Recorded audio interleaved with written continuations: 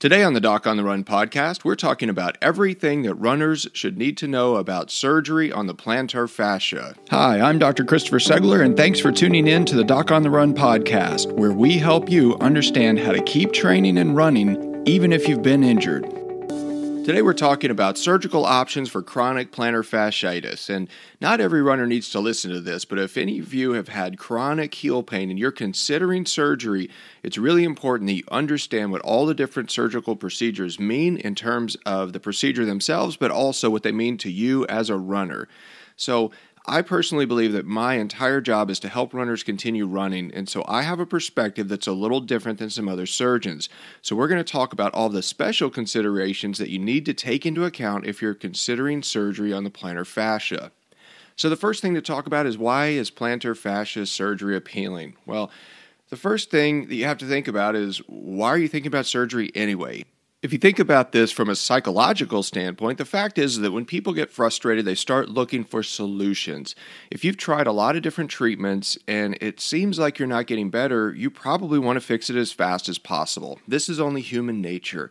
With the current onslaught of advertisements about medications and surgical procedures, it's not surprising that it seems like surgery could fix just about anything.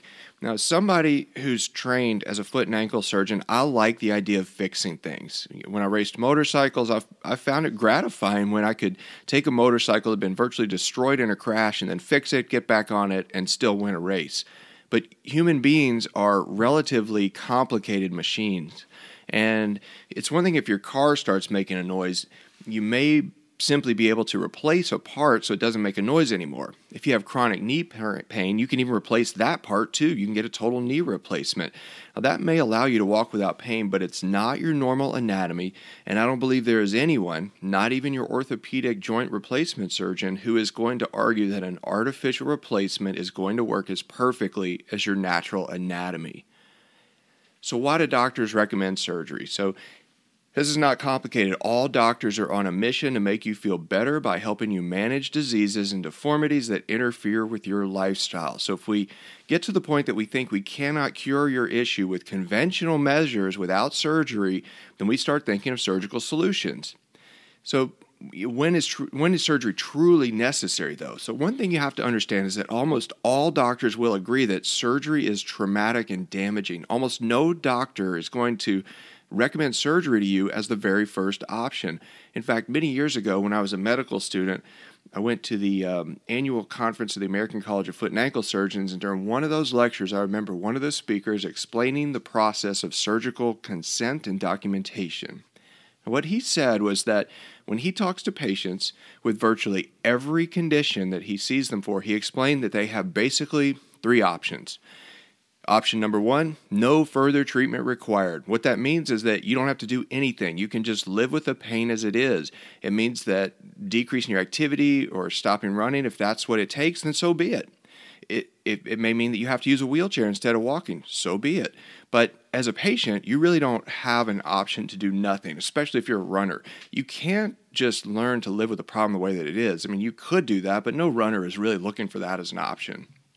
The second option he explained was that you have what we call conservative therapy. Conservative therapy is any treatment that is not likely to do a great deal of harm. This could include new orthotic inserts for your shoes, oral medications, physical therapy, icing, taping.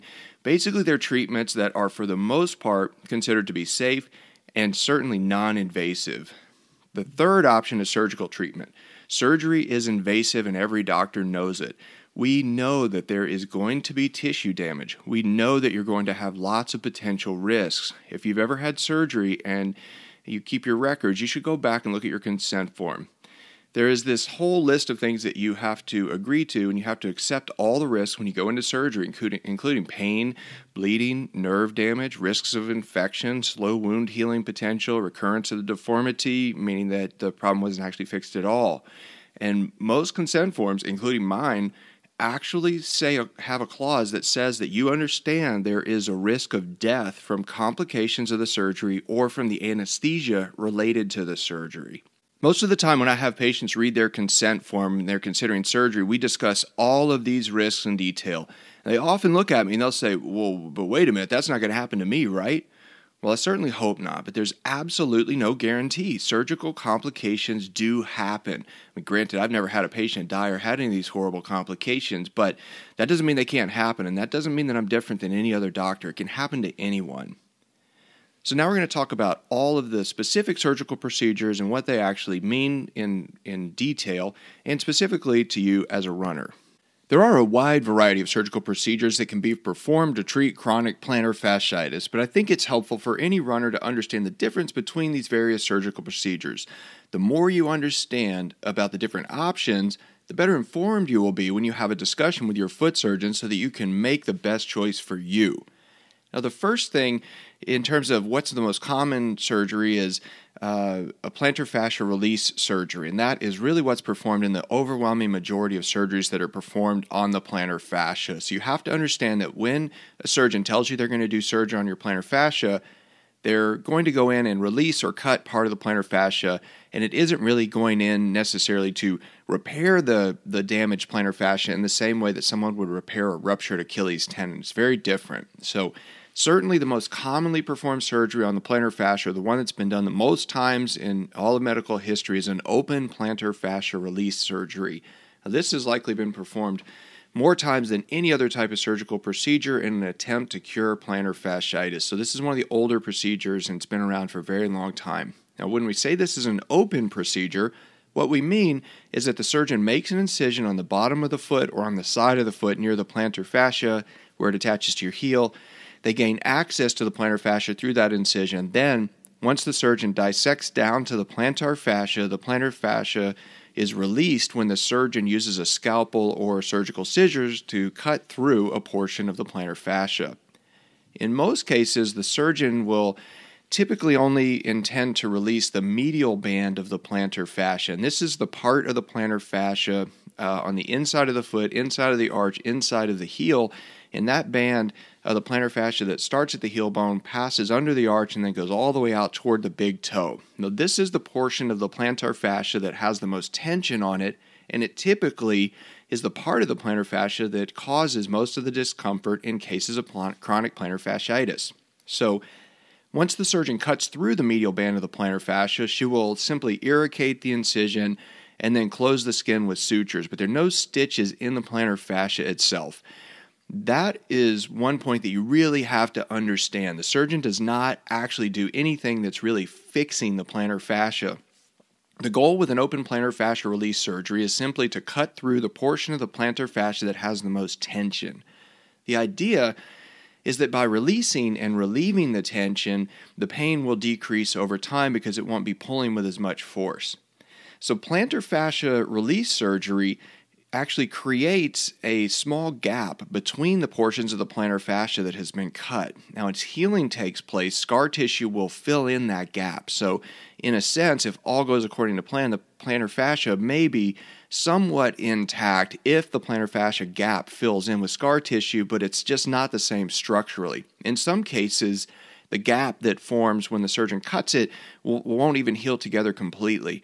And it is possible that some scarring will form between the sections of the plantar fascia that have been released, but in either case, it is unlikely that the medial band of the plantar fascia will be as strong as it was prior to the plantar release surgery. Now, overall healing times from plantar fascia release surgery can vary widely. One common routine is for the doctor to place the patient in a cast or a fracture walking boot for a period of about 4 to 6 weeks. And it typically takes at least 4 weeks for any collagen formation to begin to add any sort of structural integrity to the released plantar fascia. So it's very important that the foot remain in a fixed position while the healing takes place. Because of this, patients will usually wear a fracture walking boot or a cast, and some surgeons will also recommend crutches during the initial healing period to make sure that it heals when you're not walking on it. Now, that area will continue to heal for many months thereafter, and the remodeling of the collagen that has formed and developed scar tissue where the plantar fascia has been cut, it's going to continue to change for many months. The remodeling process could go on for a year to a year and a half. Now, I very clearly remember this episode when I was a student and I was working with a foot surgeon, and that he had actually had the plantar fascia release surgery. And I remember very clearly how he would explain to patients, and he explained to me that it took about a year before all of his pain really went away. So, of course, he would share this experience with his patients when his patients were considering plantar fascial release surgery. So he would tell them, look, you have to have expectations that this is going to take a long time to heal. So, he would tell them it would take about a year for them to get better. And that's not always the case, but that was just his experience. The next procedure to talk about is minimal incision plantar fascial release surgery. You're listening to the Doc on the Run podcast. Don't go anywhere. We'll be right back. Runner's Heel Pain, Self-Diagnosis and Self-Treatment, written by the world's leading expert on runner's heel pain. When runners with heel pain get help from Dr. Segler through a virtual doctor visit, they ask the same questions. How do I know I really have plantar fasciitis? What do I have to do to get my heel pain to go away? How can I stay fit and keep running while I heal my plantar fasciitis? Dr. Segler wrote the book on runner's heel pain specifically so any runner like you could get the same answers he gives to patients he sees in person. He wanted to create a way you could get $500 worth of expert advice for less than the cost of a copay right now, without waiting for some doctor's office to open. Runner's Heel Pain, Self-Diagnosis and Self-Treatment. This book will teach you exactly how the world's leading expert on runner's heel pain helps runners run and heal. Get the Kindle version on Amazon today for only $14.95. All right, welcome back to the Doc on the Run podcast. The next procedure to talk about is minimal incision plantar fascial release surgery. So as the name explains, it goes through a very small incision with the smallest incision possible. So minimal incision plantar release surgery is much like the open procedure, except it's just a smaller incision. Minimal incision surgery became very popular during the 1980s. The idea was that with less surgical dissection and less soft tissue disruption, the patient might have less swelling and experience faster healing after the surgical procedure. And when I was in residency and working with a number of different surgeons, I would often ask them their opinions about minimal incision surgery. And some of those surgeons actually joked that it should be called minimal decision surgery since the surgeon cannot actually see what she's doing. Very small incisions often equate to very poor visualization because you're basically working through a hole in the skin rather than just looking at the tissue. And although plantar fascial release surgery is relatively simple and it's not really that complicated, there's no question that the surgeon can see less when working through a very, very small incision. Now, many patients incorrectly assume that a smaller incision will always heal faster, but the truth is that skin heals from side to side, not from end to end. An incision on the top of the foot should be expected to take about 2 weeks to heal under normal circumstances. This is true if the incision is 1 inch long or if it's 3 inches long. The skin on the bottom of the foot is thicker and it takes a little bit longer to heal. An incision on the bottom of the foot will usually take about 3 weeks to heal. This also is true if the incision is 1 inch long or 3 inches long. The length of the incision really doesn't make a difference in terms of the overall healing time for the incision itself. Now, another similar procedure to minimal incision surgery is an endoscopic surgery on the plantar fascia. Now, an endoscope is basically a very small camera on the inside of a little metal tube that can be inserted inside the tissue so the surgeon can look around and see what's going on in there. Most patients I talk to seem to be familiar with arthroscopic surgery, or a knee scope, and this is a very common technique that's used in knee surgery. And the doctor makes small incisions and then sticks the instruments in through the holes in the skin and then uses this small camera to see what she's working on. And endoscopic surgery is a lot like arthroscopic surgery. It's basically the same technique and similar instrumentation. It's just within the soft tissue and not inside the joint itself. Now, incisions in these endoscopic procedures are smaller than those typically made through minimal incision surgery, and the instrument with a camera is inserted through one side of the foot, and then an instrument with a blade or a scalpel is inserted through the other side of the foot so that the doctor can actually look directly at the plantar fascia when cutting through the plantar fascia and then use the camera to confirm that all of the collagen fibers have been released, even while maintaining very, very small incisions. So this has some of the same benefits of minimal incision surgery, yet has some of the advantages of an open procedure in that the doctor can actually look directly at the plantar fascia and see what he or she is doing when making those incisions and working on the plantar fascia. Now, depending upon the surgeon's training, she may not have been trained in arthroscopic or endoscopic surgery. So that's a special certification that doctors are required to get. I did that training myself, so I went through the certification process, and I do endoscopic plantar fascia release surgeries. And at this point, though, most podiatrists, I would say, have been trained in endoscopic procedures, but that certainly can be an option that they might offer to you. Now, although I have performed plantar fascia surgery using all of the above-mentioned techniques, endoscopic plantar fascia release is certainly my personal preferred method, but that's just my preference. It doesn't mean that it's necessarily best. So, I like the idea of very small incisions. I also believe there is a very low risk of developing a painful scar with this technique since the scars are much smaller. But that's just my preference. So you have to talk to your doctor and figure out which one your doctor is most comfortable with if you're really considering surgery. Now, because I see mostly patients who are runners and athletes, I become very concerned when thinking about the possibility of a large, potentially painful scar on the bottom of the foot.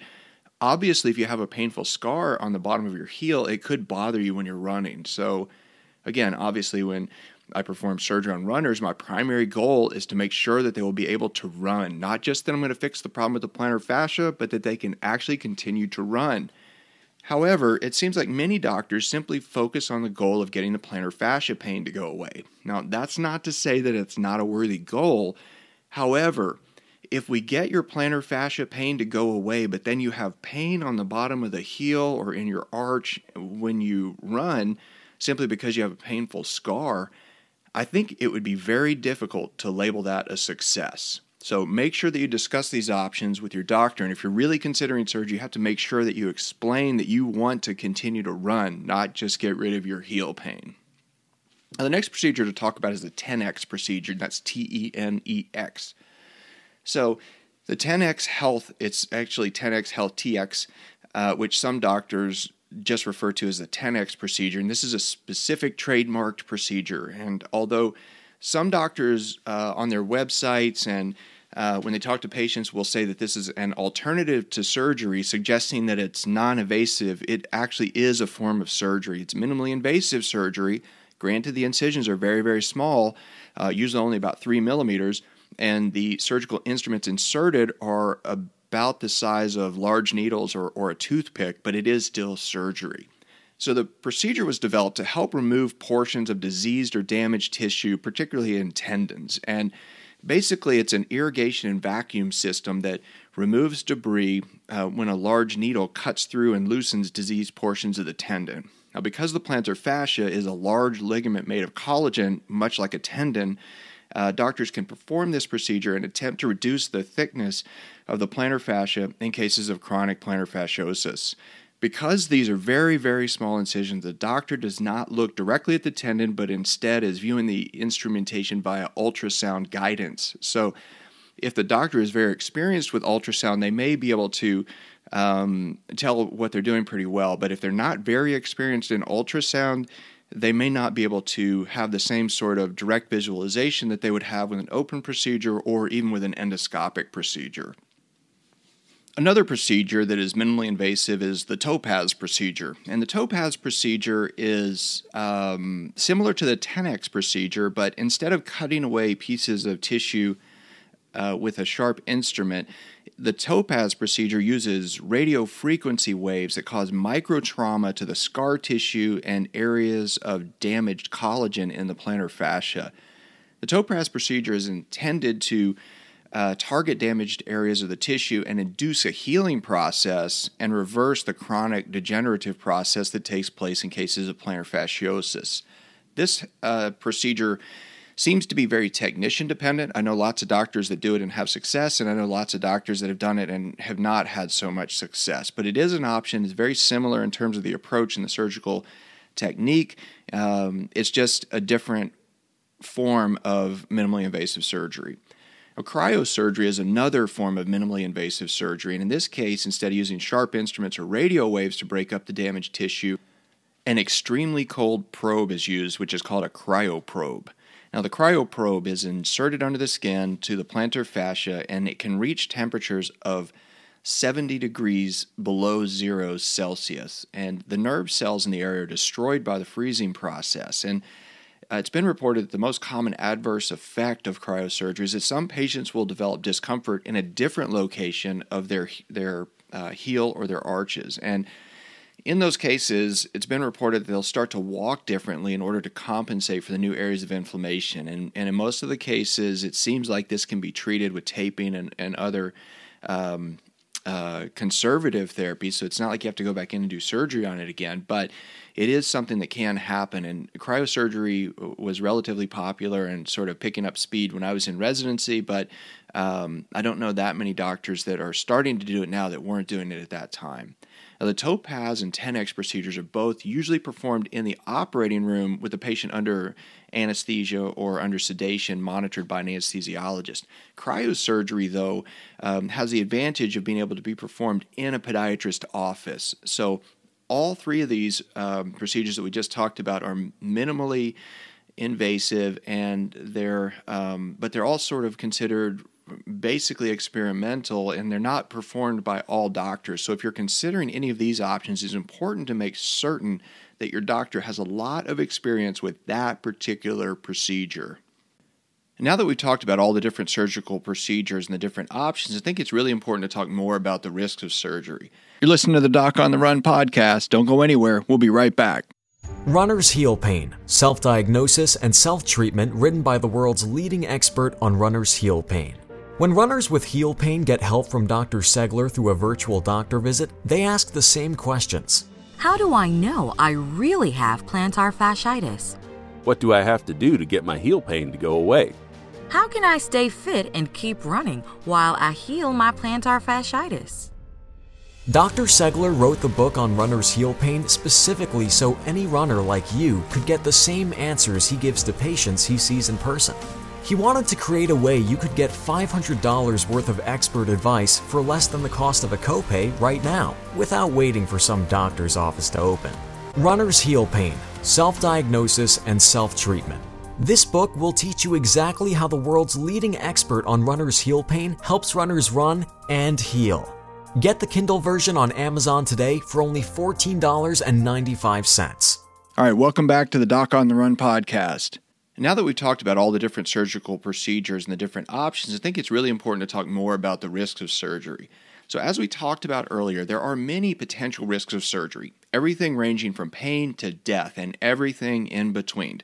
And as I explained, we don't really think you're going to die if we take you to the operating room, but it does happen in rare cases, so it is a risk. Now, possibly the biggest risk, or at least the most talked about risk, is complete rupture of the plantar fascia. In some cases, the plantar fascia will rip or tear all the way across the bottom of the foot. That doesn't usually happen in surgery. It usually happens after surgery when you start walking and getting back to activity or start running. And this can happen even if only a portion of the plantar fascia, like the medial band, has been released by the surgeon. This is a well-known possible complication of plantar release surgery. If the plantar fascia tears all the way across the bottom of your foot, it's no longer going to be able to support your foot at all. As a consequence of that, you can develop collapse of the arch and pain, particularly on the outside of the foot, because the bones on the outside of the foot start to get compressed and squeezed as the arch collapses down and then pushes your toes to the outside of the foot. This is a serious problem. Now, that can result in not only additional surgery, including potentially even a flat foot reconstructive surgery, but it's a complete and total disaster for a runner. So although I would not go so far as to say that you wouldn't be able to run again if this happened to you, I would say that I would expect it to change your running form and your experience of running permanently, because it would really change the structure of your foot if this happened to you. So I really think that there are special risks of surgery that are unique to runners. And believe it or not, I think there are special considerations that have to be taken into account when operating on runners. So as a runner myself, I believe the stakes are much higher for runners and athletes. Again, the goal is to make sure that you can run without pain, not just that we fix the plantar fascia and the problem of your heel pain. There are really three primary considerations that I believe are important to runners considering plantar fascia surgery. If you understand these risks, you can make sure to discuss them at length with your surgeon before you sign the consent form and head for the operating room. The first thing is instability of the foot. And we just talked about this a little bit in terms of how the foot can become unstable if you release and cut through the plantar fascia. Now, if you cut through a portion of the cables on the Golden Gate Bridge and then you patch it together, you cannot expect that the cable is going to have the same strength after it's been repaired. You have to remember that if you cut through the plantar fascia, you're cutting through little cables of collagen, and it will never be the same. The plantar fascia is not a decorative element, it's a structural one. It does cover all of the muscles and deeper structures in your foot, but it also provides architectural support. It helps stabilize your foot. If you cut through and release the plantar fascia, it can result in instability of the foot. So without getting into all the biomechanical details, just consider this. If you try to alter your running form, you'll notice some soreness in different places. You may have tried this. And for example, if you've been a chronic, lifelong heel striker and then you deliberately work on your running form to shift to more of a forefoot or midfoot striker, you'll notice initially intense soreness in the muscles on the inside of the foot. This is totally normal. This isn't an injury, but those muscles are used to supporting you, but just not in that way. So when you change your running form, you can get all kinds of weird soreness. Now, some patients will actually get plantar fasciitis when they make that sort of shift. Some runners will get plantar fasciitis if they land as a heel striker. Now, there are many ways that you can run and place stress on the plantar fascia, but if you have released the plantar fascia and cut through it, it's just not going to be able to absorb as much of the force. It simply cannot carry its share of the weight anymore. You can never remove force. You can only move it somewhere else. So if the plantar fascia is not capable of absorbing its share of the work and all the force that gets distributed through it, then it gets distributed to other structures in your foot. As a consequence of that shift, you could end up with a higher risk of other overuse injuries after your plantar fascia release surgery. The second consideration that is unique to runners is scarring. And everybody can develop a scar, but I think it's a bigger problem for runners. I've seen runners who develop very small scars that seem like huge problems.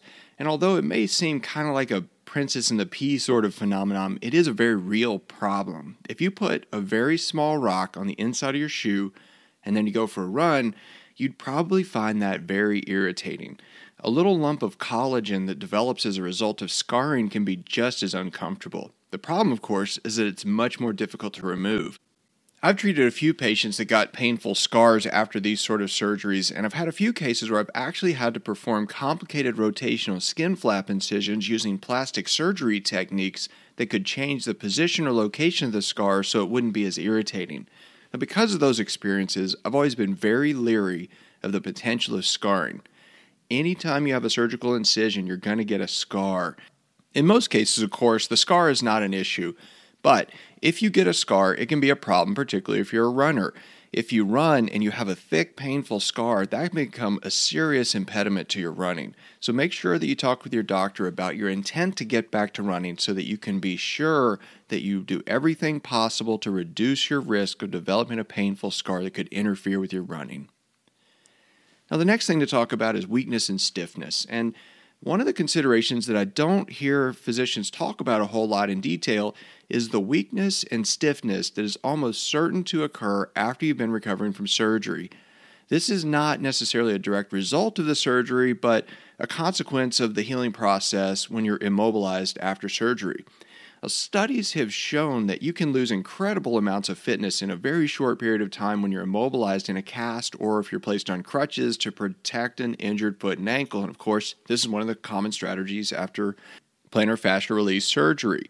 With most of the surgeries that we've been discussing here, you have to expect some period of immobilization, whether that's a cast or a fractured walking boot.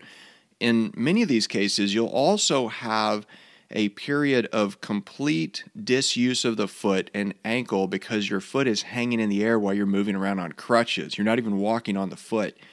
It takes a long time to get your strength back after a period of immobilization or non-weight bearing when you're using crutches. And if you've had any sort of complication from the surgery that results in you being immobilized for an extended period of time beyond the original expectation of your surgeon, you could end up with significant stiffness in the ankle and the Achilles tendon and all the supporting structures of your foot and ankle. And in some cases, that can be nearly impossible to completely reverse. In the simplest sense, your foot is really just a lever attached to the end of your leg. And if the whole thing becomes less pliable and less capable of dynamically absorbing force, that's a problem. So if your ankle is weak and stiff, it's far less able to distribute those forces when you're running and you get back into your activities and your training after you've recovered from the surgery. And if you have that additional stiffness and weakness, that puts you at higher risk of all sorts of overuse injuries like stress fractures and various forms of tendonitis. So if you're a runner, the big take-home message here is that you have to understand there are many complications from surgery. Surgery on the plantar fascia doesn't really just fix the plantar fascia, it just changes the structure of your foot and particularly the plantar fascia so that the portion of the ligament that has the most tension on it then has less tension because it's been released. But it's not really a true fix in the way that many people think about fixing something surgically. So if this is your only option, it may be a great option, but you have to take into consideration the real risks that are unique to runners. Make sure that you discuss all of these risks that we've talked about with your doctor and push your doctor to help you develop an early mobilization plan, an early weight-bearing plan, or some other recovery strategy that can help mitigate all of these risks of developing weakness and stiffness and all of the different unique risks that you can have as a runner. If you and your doctor are thoughtful about these risks and you discuss your end goal of running, you can have a better chance that when you get back to running, you can continue to train and run just as much as you did before you started developing the plantar fasciitis. Remember, the goal is not just to fix the plantar fascia. The goal is to run without pain. If you have a question that you would like answered as a future edition of the Doc on the Run podcast, send it to me. And then make sure you join me in the next edition of the Doc on the Run podcast. Thanks again for listening.